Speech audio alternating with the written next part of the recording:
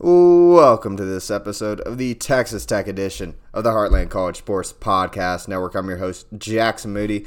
As we're here with Texas Tech, we'll talk a little bit about this game, not as much as we're going to preview the OU game, but Texas Tech beats BYU 85-78, outscoring them 53-30 in the second half. And also, a lot of midweek basketball took place, including one which after Saturday, Texas Tech was sitting tied for first with Kansas State. And Kansas State goes down in Ames last night. So Texas Tech alone on top, 4-1. Now there are 4 teams half a game behind them, so they'll need to beat OU to stay there. And we'll talk mostly about that OU game coming up and what that means the rest of the way. All right, we'll go through the BYU game for a couple minutes here. And let's just say BYU had you completely confused in the first half. You haven't quite seen that 5-out look like it this season. They played a lot through their center, and boy, were they hitting threes in that first half. They were unconscious from threes in that first half. It was unbelievable what they were able to do there. But at halftime, you're down 16. The game's not over yet, but it seems like, okay, well, you get a week off. You got a week to recover, get a chance to go into a non-hostile environment in OU, get a big win after that to play a top 15 team. It kind of felt like that a little bit, and then Pop Isaacs just absolutely goes off. He had 32 points in the game, 23 in the second half, including that dagger from the corner. Also, Warren Washington, 19 points on the day. Everybody else in your starting lineup was held to single digits. I will talk about Joe Toussaint a little bit. He went 1 of 10. He's had a couple rough games in a row now. Just kind of a cold spell. I don't think it's any reason to worry too much. And then Chance McMillan, also really good for you. 14 points, 4 of 7 from the field. Only took 2 threes in this game and hit one of them. But one big defensive adjustment. It seemed like you were fighting through screens better in that second half. It seemed like you were fighting through screens because in the first half, they got a lot of open looks. They were just beating you to places. And you got to give a lot of credit to not just the coaching staff for those adjustments, but the players in the locker room to keep fighting down 16. I mean, a game where you were down 16 at half, and you have the second biggest margin of victory across the Big 12 that day in 7 games. That is pretty insane. And a lot of other results went your way on Saturday to have you back tied in just a 2-way tie for first place. So just going through the Big 12 games from Saturday, Texas beat Baylor at home on a buzzer beater. I mean, it was insane. Texas, first of all, they started 9 of 11 from 3 in this game, as did West Virginia. And then they're figuring out their guard play. They are figuring some stuff out, and you could see that against OU as well. But, man, Baylor going the last 6 minutes without hitting a field goal, then hitting the Jalen Bridges one just for Tyrese Hunter to drive down, put the dagger in them. Cincinnati lost another tie game. This one at home to Oklahoma, 69-65. TCU, by the way, that kid they had in point guard, Iowa State, Curtis Jones, 7 steals. 7 steals. TCU turned the ball over 27 times. I think TCU's going to be okay, but Iowa State without Tamin Lipsey at home, that's a game TCU should have won. Houston took care of business against UCF. UCF put up 14 points in the first half. So if you were worried about how bad our offense looked against Houston, well, you got some concerns dialed in a little bit when you saw they held UCF to 14. UCF still covered, by the way. And then, of course, you score over 50 in the second half against BYU. West Virginia upsets Kansas at home. Kansas has 4 guys. And now we'll talk about what they did in the midweek, but Kansas really only has 4 guys. They have KJ Adams, Kevin McCullar, Hunter Dickinson, and DeJuan Harris. And really, they only got 1 guard. I know that Kevin McCullar's listed as a guard. He's a forward. He's not a natural guard. And then, of course, the nightcap, Kansas State beats Oklahoma State with another blown lead. And so all that has you sitting in first place, tied with Kansas State. And you watch the other games take place. Kansas knocks off Cincinnati, another tight loss for Cincinnati. They've been close on a lot of games they were not supposed to win.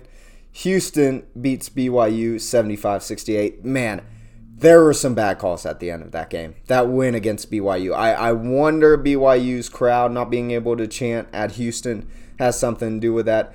TCU comes back. Oklahoma State blows another lead. Mike Boynton needs to go. UCF demolishes West Virginia to go to 3-3 in conference play. And then last night, Iowa State beats Kansas State, which puts you alone in first atop the Big 12. I'm certainly not saying that Texas Tech is going to stay at the top of the Big 12 or even compete for a conference title. I think that would be a little bit too far out of our reach at this point. I think most people would agree that's not what this team is right now. They probably don't have the depth for it. But to be sitting here on January 25th, and you have a chance now, you have 2 road games in not too hostile of environments, Norman and Fort Worth. You control your destiny to go into February sitting alone atop the Big 12, and we'll talk more about how that can happen, and we'll dive into Oklahoma a little bit here right now. So Oklahoma, want to preface by saying this. They are the number 11 team in the nation. They are a tournament team. They can win tournament games and give teams fits. They are a competitive team. They are an overrated team as well. So when you look at their schedule, okay, why did they get here? What were their impressive wins?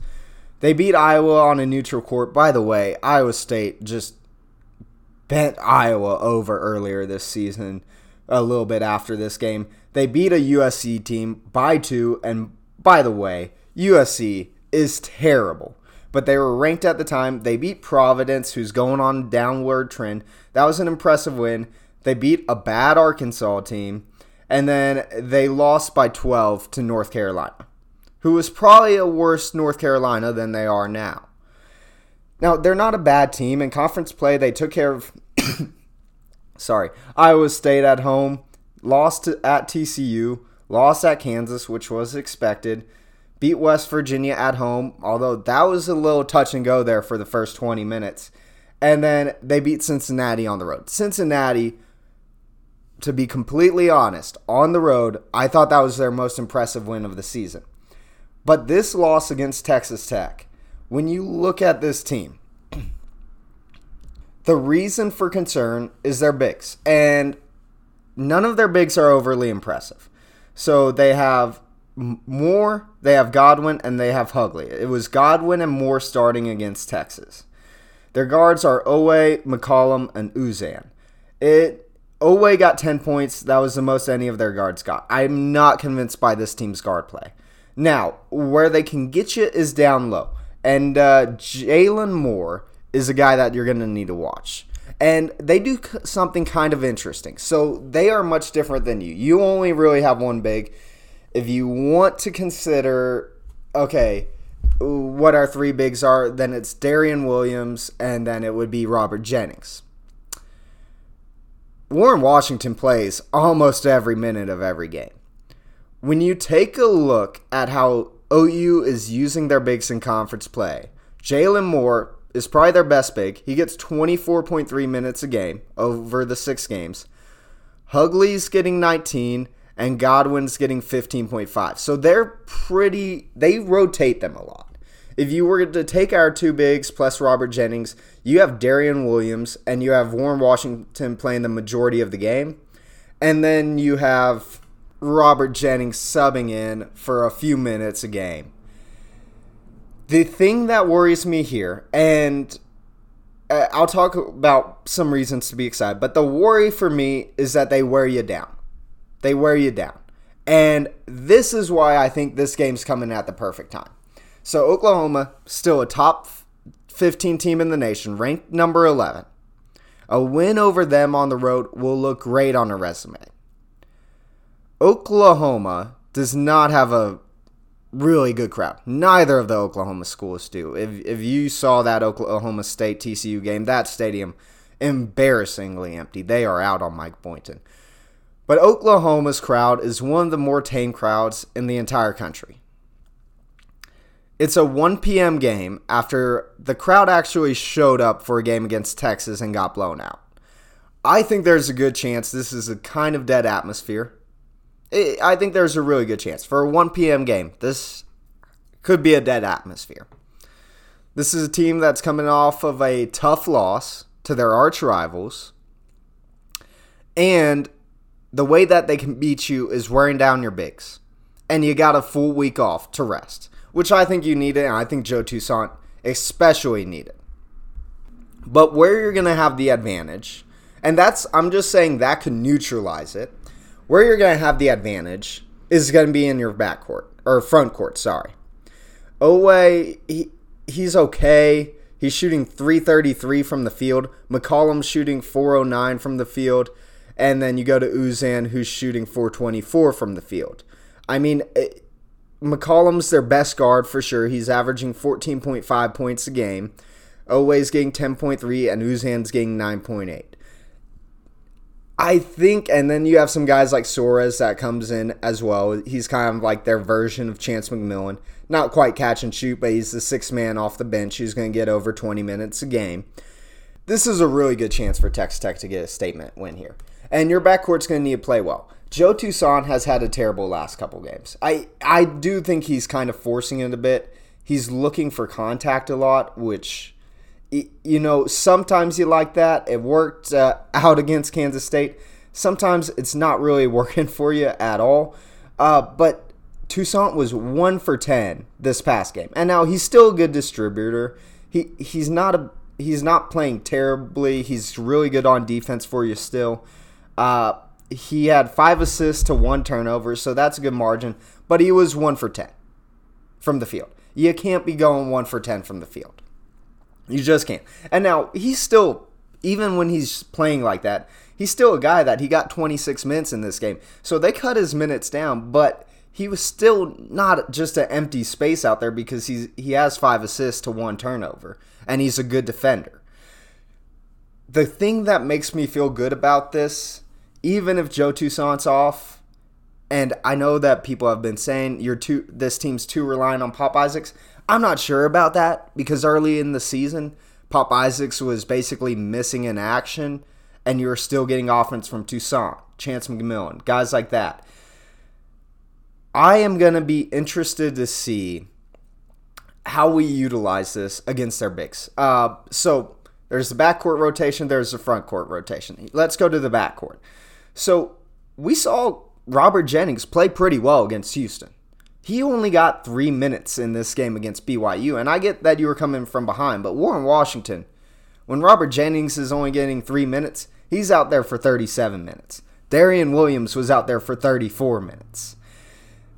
I am interested to see with how Oklahoma is relying on their bigs, is there any scenario where Robert Jennings comes in and plays a 4? So you're not going with that 4-guard lineup when Darian Williams, which I know people call him a guard. I always saw him as a forward. I see him more as a small forward than a power forward. But I see Darian Williams as a forward. But there is a lineup where Warren Washington's in. You have Darian Williams out. Then you have like Isaacs, Walton, Toussaint, Lamar Washington. Or you have McMillan in there somewhere. Is there a scenario against an OU team that uses their bigs, and there will be times in the game that they go for a little bit of small ball for 10, 15 minutes in this game. Is there a scenario with how Robert Jennings played against Houston that you see him playing the 4 for Darian Williams to get a bit of a breather? Can we do that? Because I understand the rotation worked this game. It really did. And against a BYU team that didn't have Waterman, and, you know, Khalifa, he's a good distributor. They compared him to Jokic, which, okay, calm down, guys. But he is a good distributor for a big man. And it was the right matchup then because they didn't have their other center. But when you play an Oklahoma team that's guard play isn't as strong as yours, but likes to get the ball down low, is it going to be worthwhile for Texas Tech to maybe roll Warren Washington and Robert Jennings out there at the same time, especially when you have a full week to work on Robert Jennings at the 4 and try out that lineup a bit in practice? And Kerwin Walton, he's going to be your starter at that 3 position. You're obviously going to go Toussaint and Isaacs again. Chance McMillan, he saw 32 minutes in this game, so he can come in anytime. I think that is the most minutes he's seen in a game this season. And then you have Lamar Washington, who only got 6 minutes, which Lamar Washington hasn't been bad. He made a huge play for you against Kansas State. But with how deep you are in the guard position, I don't think that you need to see his usage go over 10 minutes. I think 8-9 minutes is good enough for him in this game. This is a game that I know it's on the road, which is tough, but it is not a hostile atmosphere. It is at 11 in the nation, but they're really not the 11th best basketball team in this country. I'm sorry, they're just not. You have a really good chance for back-to-back Big 12 wins. And just talking about the schedule the rest of the way. So I said, coming into this year, if you can go 9-9, you're obviously going to be in the tournament. If you go 9-9 in Big 12 play. And that would be a success. And this team can actually do more than that. They can do more than just make the tournament. But when you look at this schedule the rest of the way, you got to think about it, how do we get to 9 wins? So you have some road games at the end. Your last 3 road games are in Orlando, in Morgantown, in Stillwater. You can get at least one of those. At least one of those. Just assume you get one.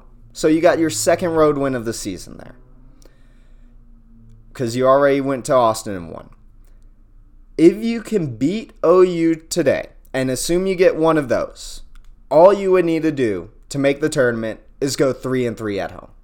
And the home games you have left, Cincinnati, UCF, Kansas, TCU, Texas, and Baylor. No, it's not 100% easy, but you're at home. You have a great home court advantage. You're going to go at least 3-3 in those games. You should win one of your last 3 road games. And let's assume you lose in Fort Worth. You lose in Ames. You lose in Waco. If you win this game and get one of your last 3 road games against 3 of the weaker teams in the Big 12, you only need to go 500 at home the rest of the way. And you have a game against UCF, Cincinnati at home, Texas, who you've beat, TCU, who's looked vulnerable, Baylor, who... Look, Baylor's good, but they're not anything special. It is very realistic for you to coast into March, into your last 3 games, and already have 9 Big 12 wins, and know that you're going to go play in the NCAA tournament. And just to give you all a heads up on where this team is in all the metrics, KenPom has them is probably the most friendly to you. You're at 29th in KenPom. My God. You're 30th in T-Rank. And then net, you're still lagging a little bit behind in net at 34, which, by the way, Oklahoma is 35 in the net. So this is a quad 1 game coming up. But yeah, Oklahoma's sitting 35 in the net. I don't know how the polls haven't caught up with Oklahoma, how they haven't looked and seen that, okay, this is a good team. They're a tournament team. But yeah, let's go take a look at what their non-con wins that got them ranked so high were. It doesn't look that great. And then bracketology, ESPN Joe Lunardi, who isn't quite great at his job, but he has at an 8 seed right now, which is pretty fair. CBS, Jerry Palm, after the Texas win, he didn't even have you in the first 4 out. He has you up at a 6 seed right now, projected to play Texas A&M. I think my goal for this team would be a 6 seed. I'm not saying that's a ceiling. Obviously, they can go on a tear, end up higher than a 6 seed. But if you gave me a 6 seed right now, I'd take that in a heartbeat. I like that draw. I'd even take a 7 seed. I'd take a 10 seed even, or 11 seed. I don't want to be in that 8-9 matchup. That's the one thing I don't want for Tech, to be in that 8-9 matchup, because you have to play a 1. And I know it sounds greedy considering coming into the year, I thought that, yeah, if you could just make the tournament, that's a huge win. Well, now things have changed a little bit, and you are a team that could make the Sweet 16 with the right draw. So if you can, go ahead and give us a 5-star review. Subscribe. If you go ahead, send a screenshot of your review to jacksonmoody37@gmail.com. We'll go ahead and get you a free Heartland College Sports koozie. in the mail. And sorry for my cough today, but let's make some picks for this coming Saturday's games around the Big 12. So starting off the day, you have Kansas State at Houston. Houston, I'm sorry. If there's Kansas State fans out there thinking they're being Houston, they're not. Houston just got a big road win in Provo. They're going to be a force at home.